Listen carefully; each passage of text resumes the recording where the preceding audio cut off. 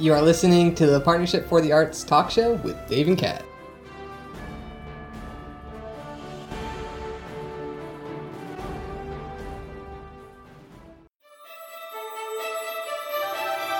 Hey everyone, welcome back to another episode of Partnership for the Arts, where we talk art.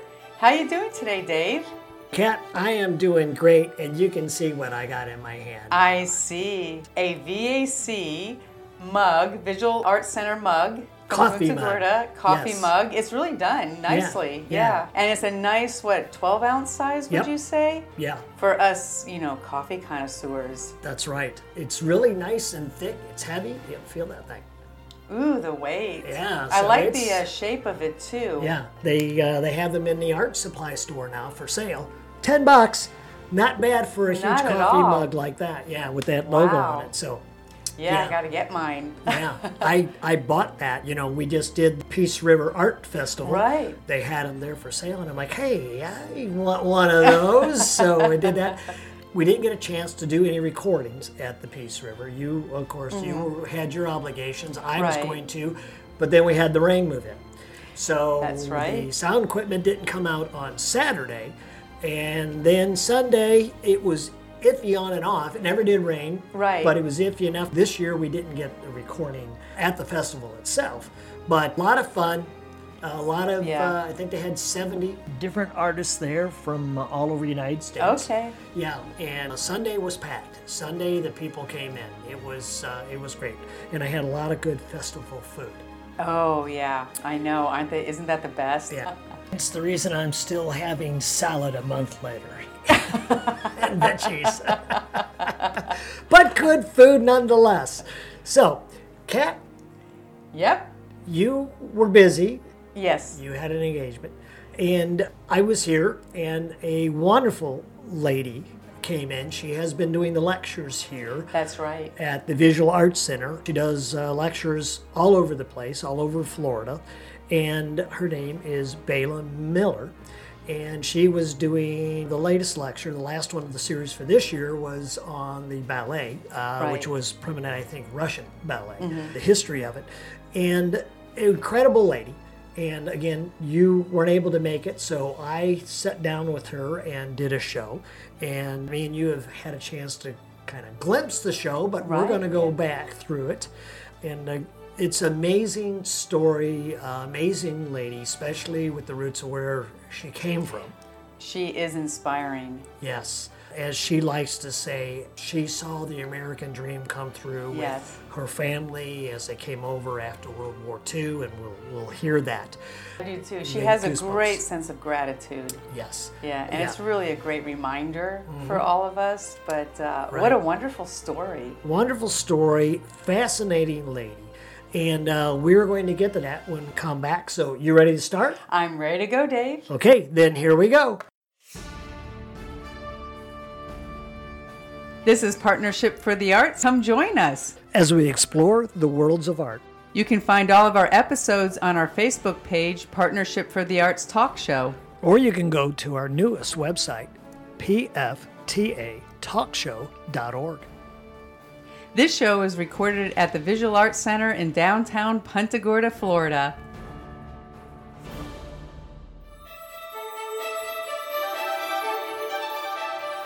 Okay, we're back.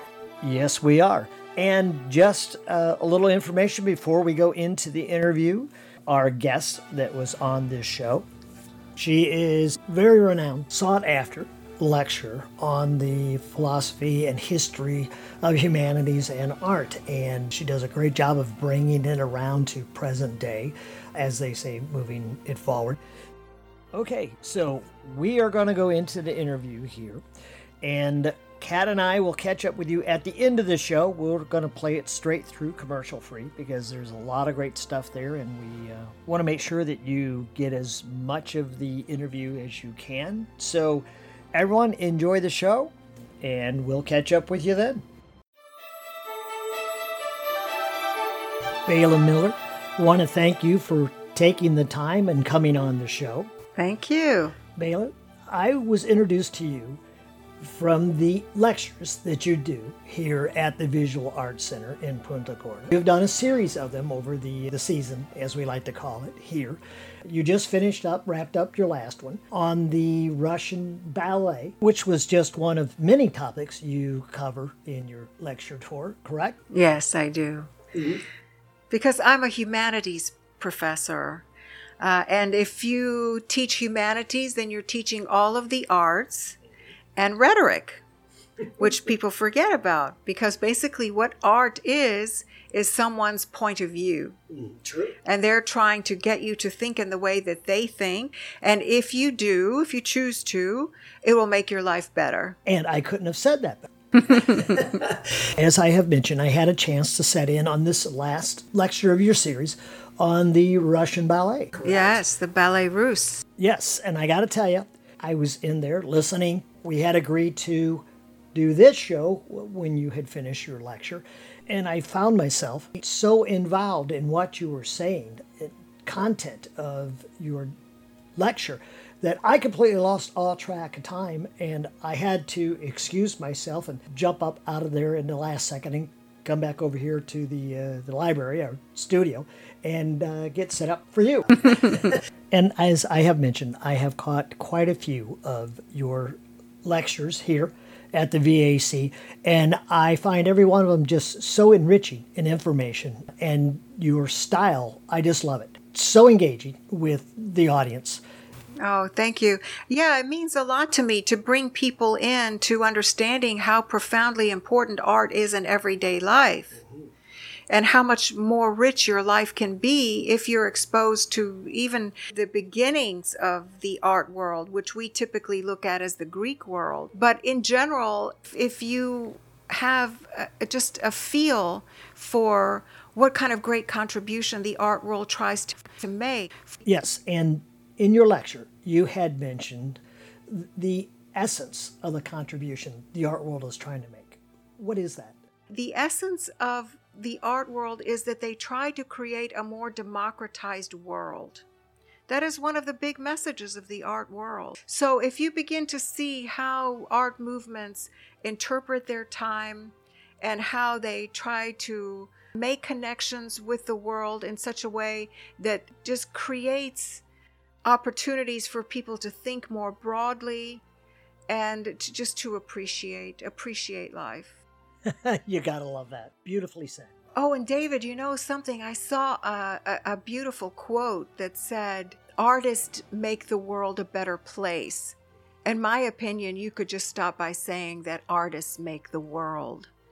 Because generally speaking, the way that they shape the world for us in literature and architecture and sculpture, whatever it is that they're doing, the way that they shape the world is for us to look at the world from not only their perspective, but to look at the world in such a way that we understand that our mind is being redirected toward things that enrich us. Bela, I think everyone would agree with that statement. You know, that reminds me of one of my favorites. Without art, there would be no riches in life. Oh, yeah. Okay, so Bela, just touching on your education there quickly. You have your master's degree and your bachelor's degree from the University of Memphis. And your postdoctorate? I did not finish my doctorate. I did postdoctorate work, so I don't want to misrepresent myself. I did postgraduate work, I should say, 40 hours of doctorate work, but I did not do my dissertation because at that time I was studying ESL, the English as a Second Language, and that was my teaching and background was English as a second language, but I did not do the dissertation. So I'm an ABD student, which means all but dissertation. But in any case, I just want to, be forthcoming with I don't have a doctorate. Okay, well, always important to clarify. Art. Were you always into art? Did you grow up that way? How did you decide this is what you wanted to do? Well, I did my master's work in English as a second language, and I used to teach for the TOEFL exam, which is the test of English as the foreign language. Okay. And this is a kind of very difficult test to pass, but it's a test that shows your proficiency as a foreign student so that you can go into classes with other Americans and have the same comprehension level. That's Okay. what that test is trying to achieve. So when I was teaching English as a second language, the whole world came to my classroom. And it was a wonderful exposure. And these students would bring me little gifts every time they came back, one semester after another. And oftentimes there were little pieces of art. So that got me very interested in their worldview and how it's expressed through their art. Because after all, everyone expresses their worldview through their art. So that got me very interested, and I thought, well, one day when my children are grown and I have a time to focus on what I really want to do, I'm going to learn the difference between Art Nouveau and Art Deco.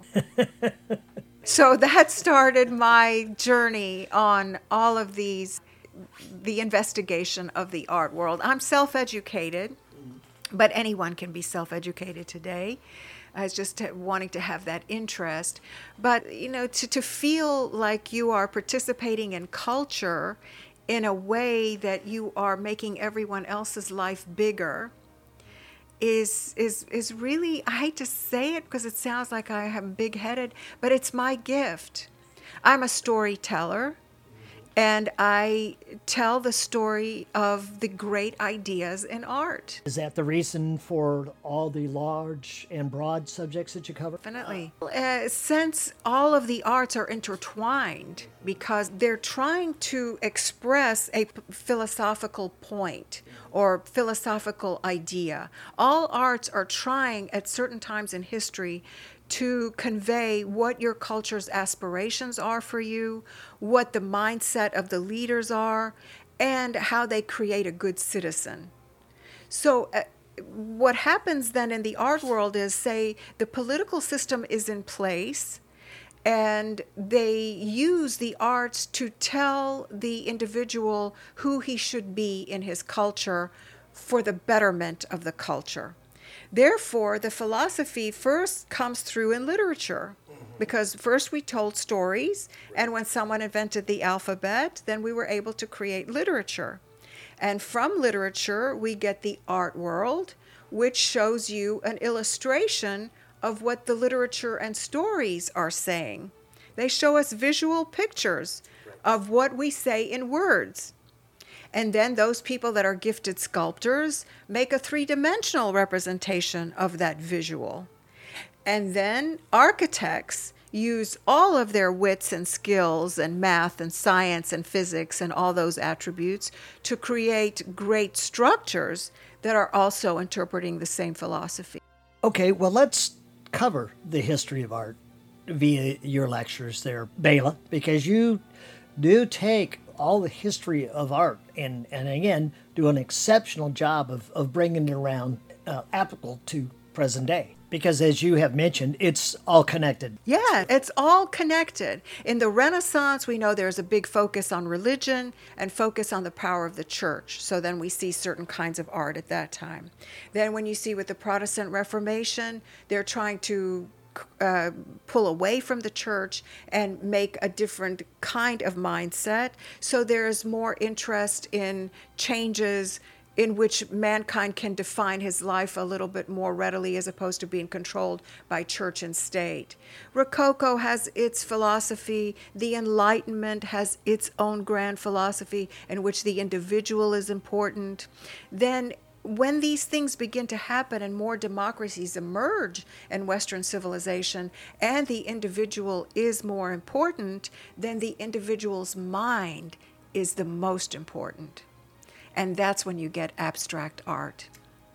That's when you get the kind of art that is distorted and the kind of art that is liberated, in which you literally make paintings of people's thoughts and emotions. That's how important the individual becomes throughout history.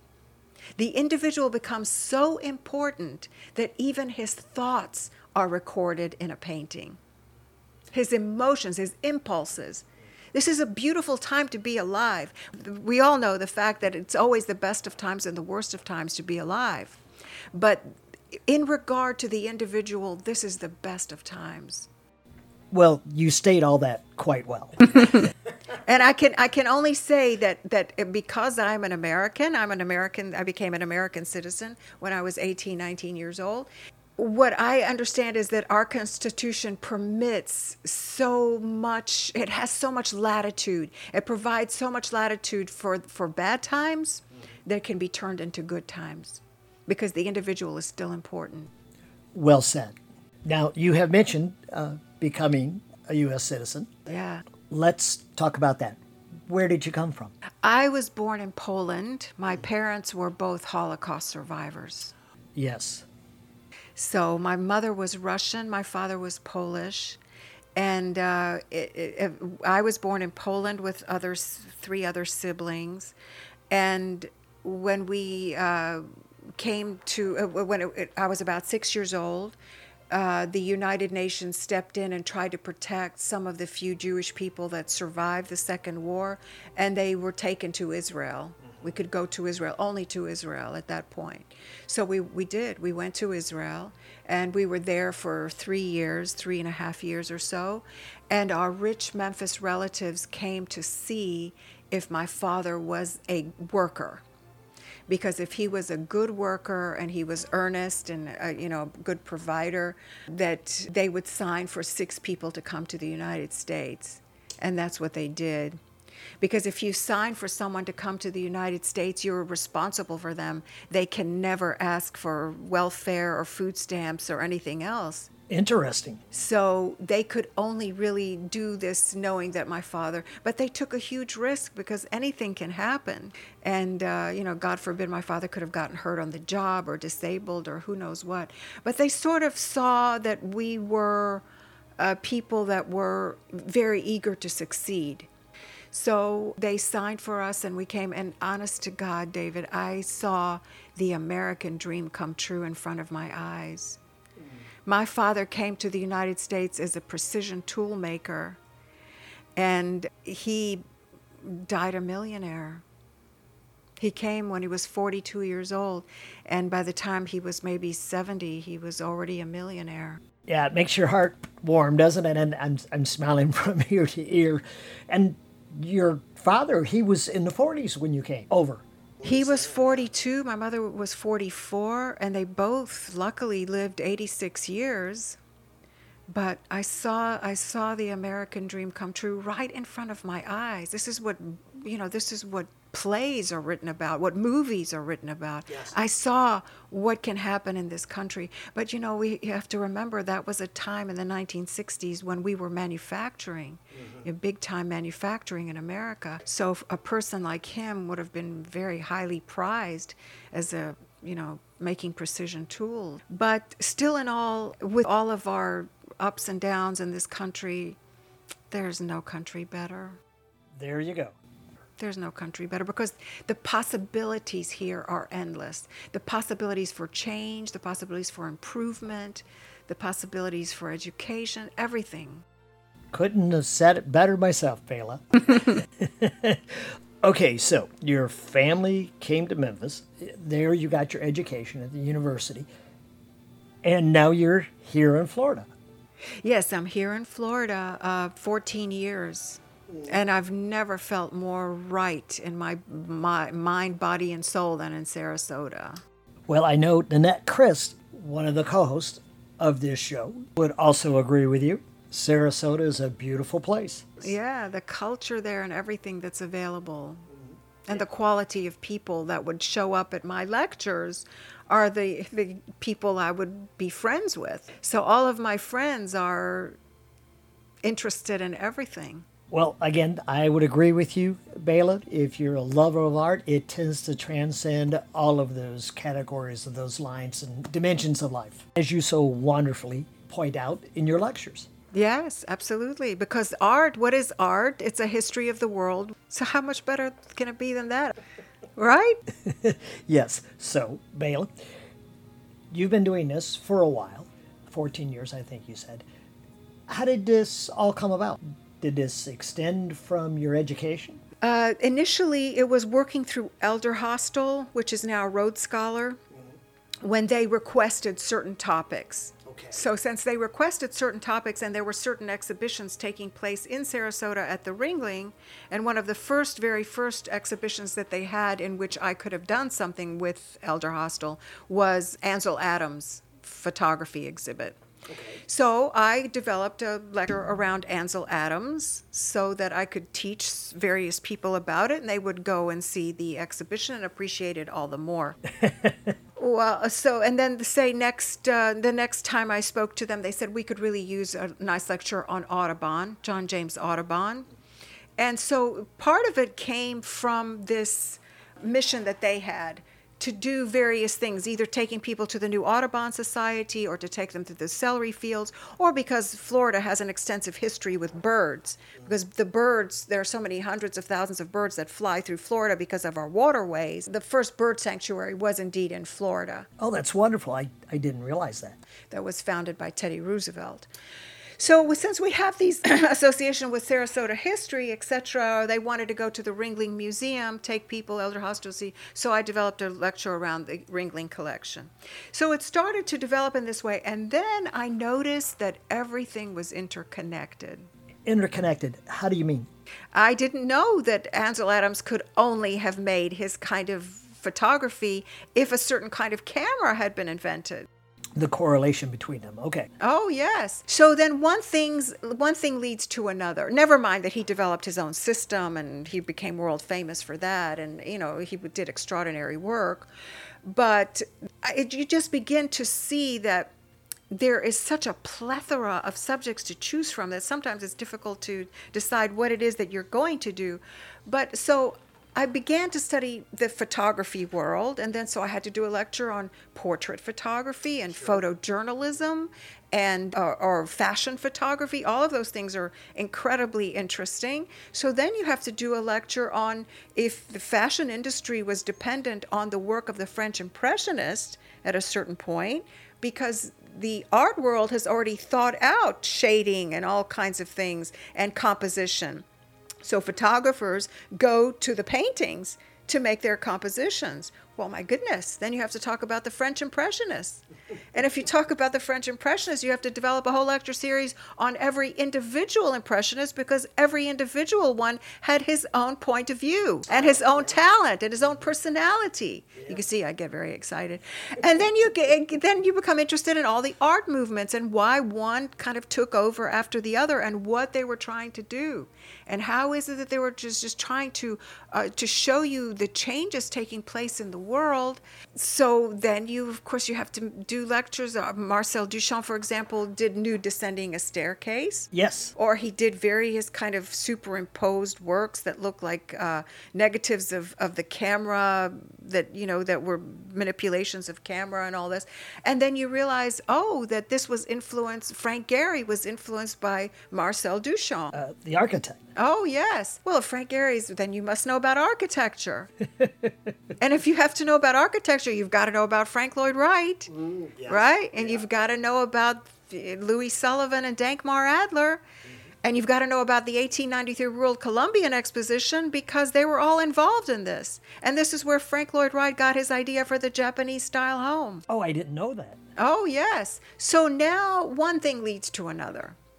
One thing leads to another. And so when I say in my bio that I do college-level courses that talk about literature and art and sculpture and operatic influences and symphonic influences and all, I am doing that because I, every month, very often go to the same place, and sometimes twice a month. So therefore, I have to have new subject matter.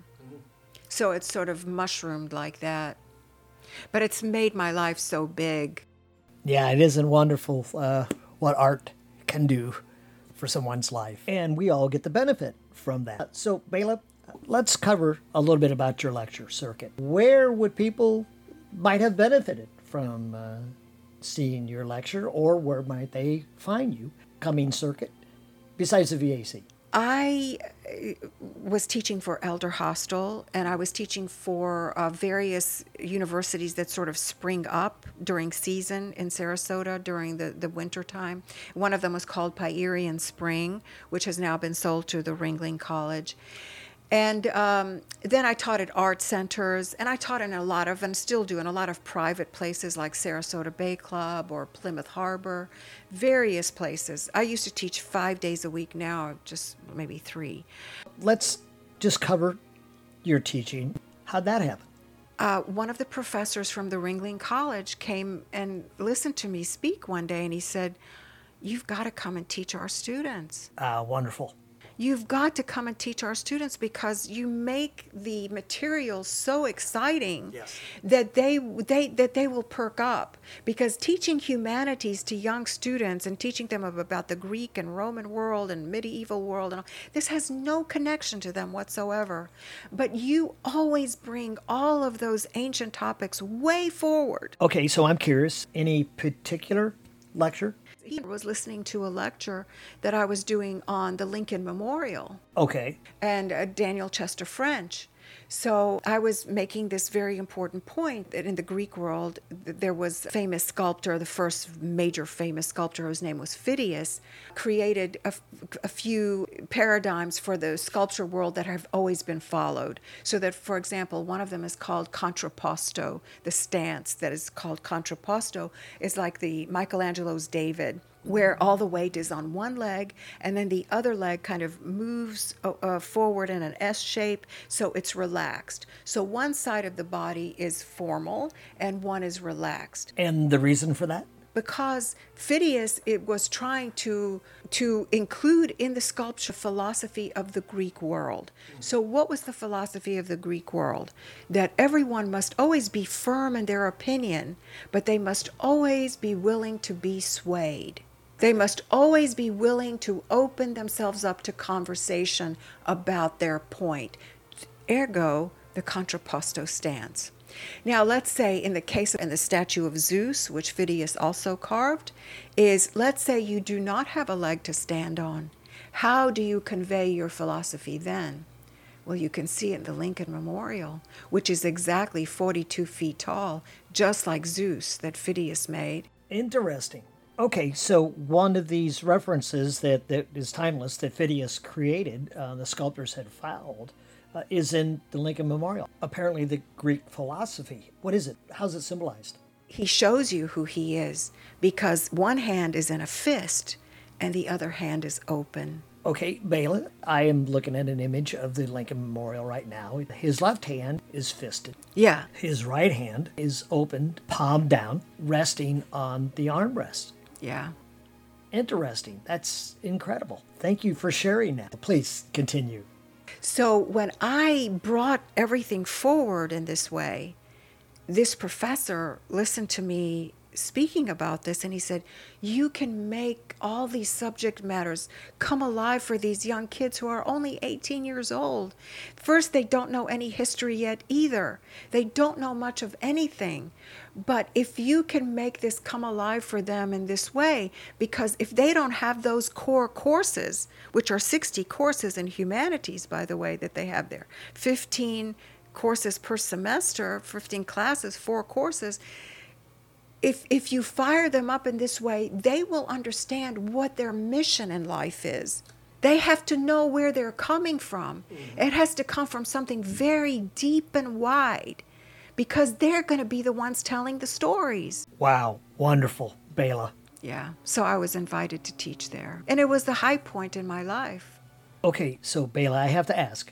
So when he approached you, Yeah. asked you to come teach those students, Yeah. how did it go for you the first time you were there? What was it like with you, the student? Well, I got really great remarks. You know, you have to evaluate the teacher.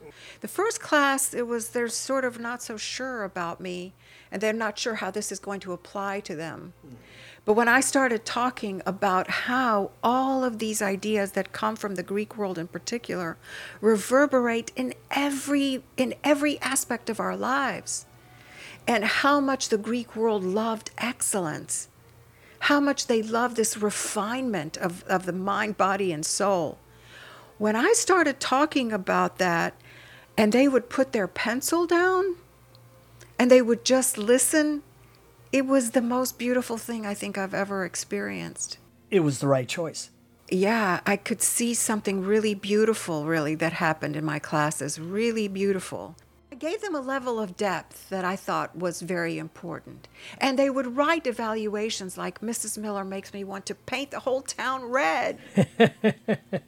I think the listeners can tell, just as I can, the energy and enthusiasm and love that you have for these subjects. And for those students really, really came out. No doubt, it's the reason you excel at what you're doing. You're doing the right thing. You're doing what you're supposed to be doing. Okay, so Bela, let's move on because we are running out of time. So what's next for you? Well, I think that what we'll be doing next is some trips that can be coordinated with the lecture. So that, for example, if we do Louis Comfort Tiffany, which we might do, Louis Comfort Tiffany, or the Ringling Collection, or the Chihuly Museum, which is in St. Pete, Chihuly Glass. Yes. Just these various subjects that are directly related to putting, on the back end of it, a trip so that people can go see it for themselves. There are lots of ways that the subject matter can be broadened because Frank Lloyd Wright was building Florida Southern, or Methodist, the Florida Methodist, which is now Florida Southern College. He was building that in the 1940s. And the Sarasota School of Architecture started here as a result of the influence of Frank Lloyd Wright there in Lakeland. So I think this is what we're going to do next time. And then maybe there'll be a few other ancillary subjects because everyone is always very interested in the French Impressionists, irrespective of who you talk about, just because we know the French Impressionists really are painting a beautiful life.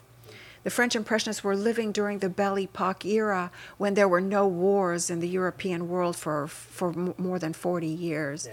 So those art periods represent really beautiful life. Well, Monet tends to be one of my personal favorites. Yes, you can't go wrong with Monet. Okay, Bela, right before we wrap up the show here, how about some contact info? Okay, I am updating my website, which looks pretty good already. It's BeilaMillerPrograms.com. Or if they just want to look for me, it's just Beila, Baila Miller in Venice. And my webpage will come up. So they will see the variety of courses, and perhaps we will even have a little video in there. They can get a taste of me in action if they would like. But the important thing is that quite often most of my audience are people that are retired. And one of the reasons that I like the fact that I'm teaching people that have had a life, that have traveled, that have, or perhaps not, but are interested, I look at it as a gift for your old age. Because if you can't get somewhere, if you can't go to a program, you can't do this, you can't do that, if you immerse yourself in the arts, your life will be entertainment par excellence. Yes, I think we'd all agree with you there, Bela, on that. That's well said. So we're going to have to wrap up there, Bela. And we look forward to catching up with you again on your next series of lectures here at the VAC. And we'll get a chance to cover some more of your subject matter. Terrific. Absolutely. And thank you for taking the time coming on the show after your lecture here to sit down and talk with us. Got to say, I love your series. Thank you. My pleasure.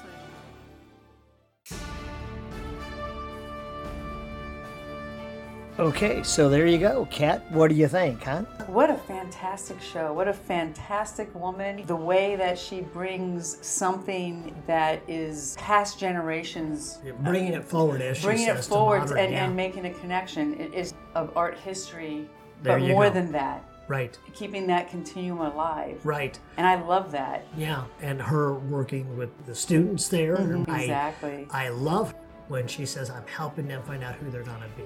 You know? Exactly. Yeah. Yeah.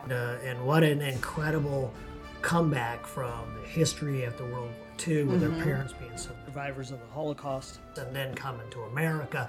And you could tell just listening to the show, and again when she was sitting here, she's genuine. Yes. She means what she says, loves the arts and loves the history and being able to talk about it. And her passion just exudes. Yes. And it inflames the passion within me, and I know within others. I wasn't able to be here during the interview, but just listening to it, Right. wow, I had to catch my breath. Yeah, incredible lady. Everyone, we want to thank you for listening in to another episode of Partnership for the Arts, where we talk art. Yay! 60K plus following. And Kat, there's a lot of credit to you. So, Kat, you have a good day. You have a great day yourself, Dave, Yeah. and blessings, everyone. There you go. Now let's go get some coffee. This is Partnership for the Arts Talk Show. Thanks for joining us. As we explore the worlds of art. You can find this and other episodes on our Facebook page, Partnership for the Arts Group Talk Show, or our newest website, pftatalkshow.org. This show is recorded at the Visual Arts Center in Punta Gorda, Florida.